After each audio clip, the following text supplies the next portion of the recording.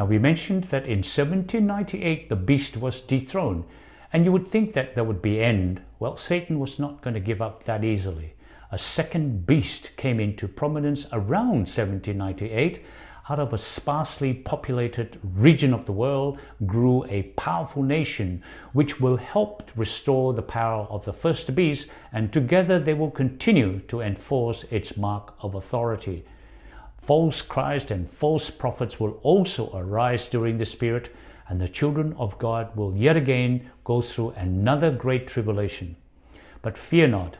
Jesus has pledged that he will sustain every child of God during this period until his second advent, when the two beasts, the false Christ and the false prophets and Satan, will be eternally eradicated with fire and brimstone.